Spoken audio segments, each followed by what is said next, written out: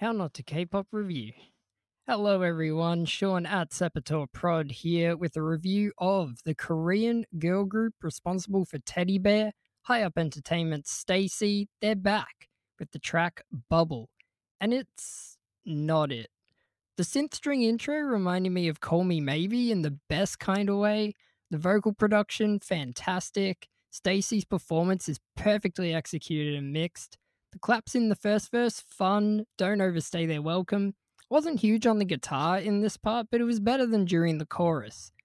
The beat lacking oomph at times, like during the choruses. Other times it sounds spot on, like in some of the verses.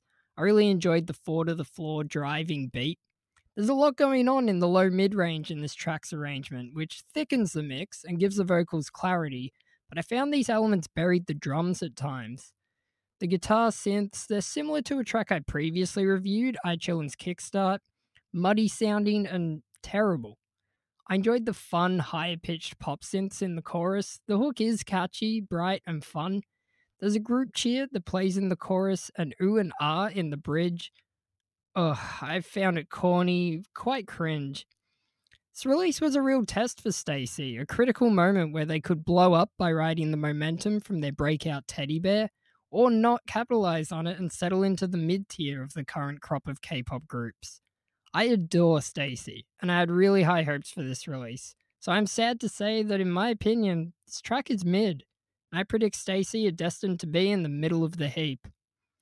Thanks for listening. I'm Sean at Sepultura Prod. Buy me a coffee. Till next time.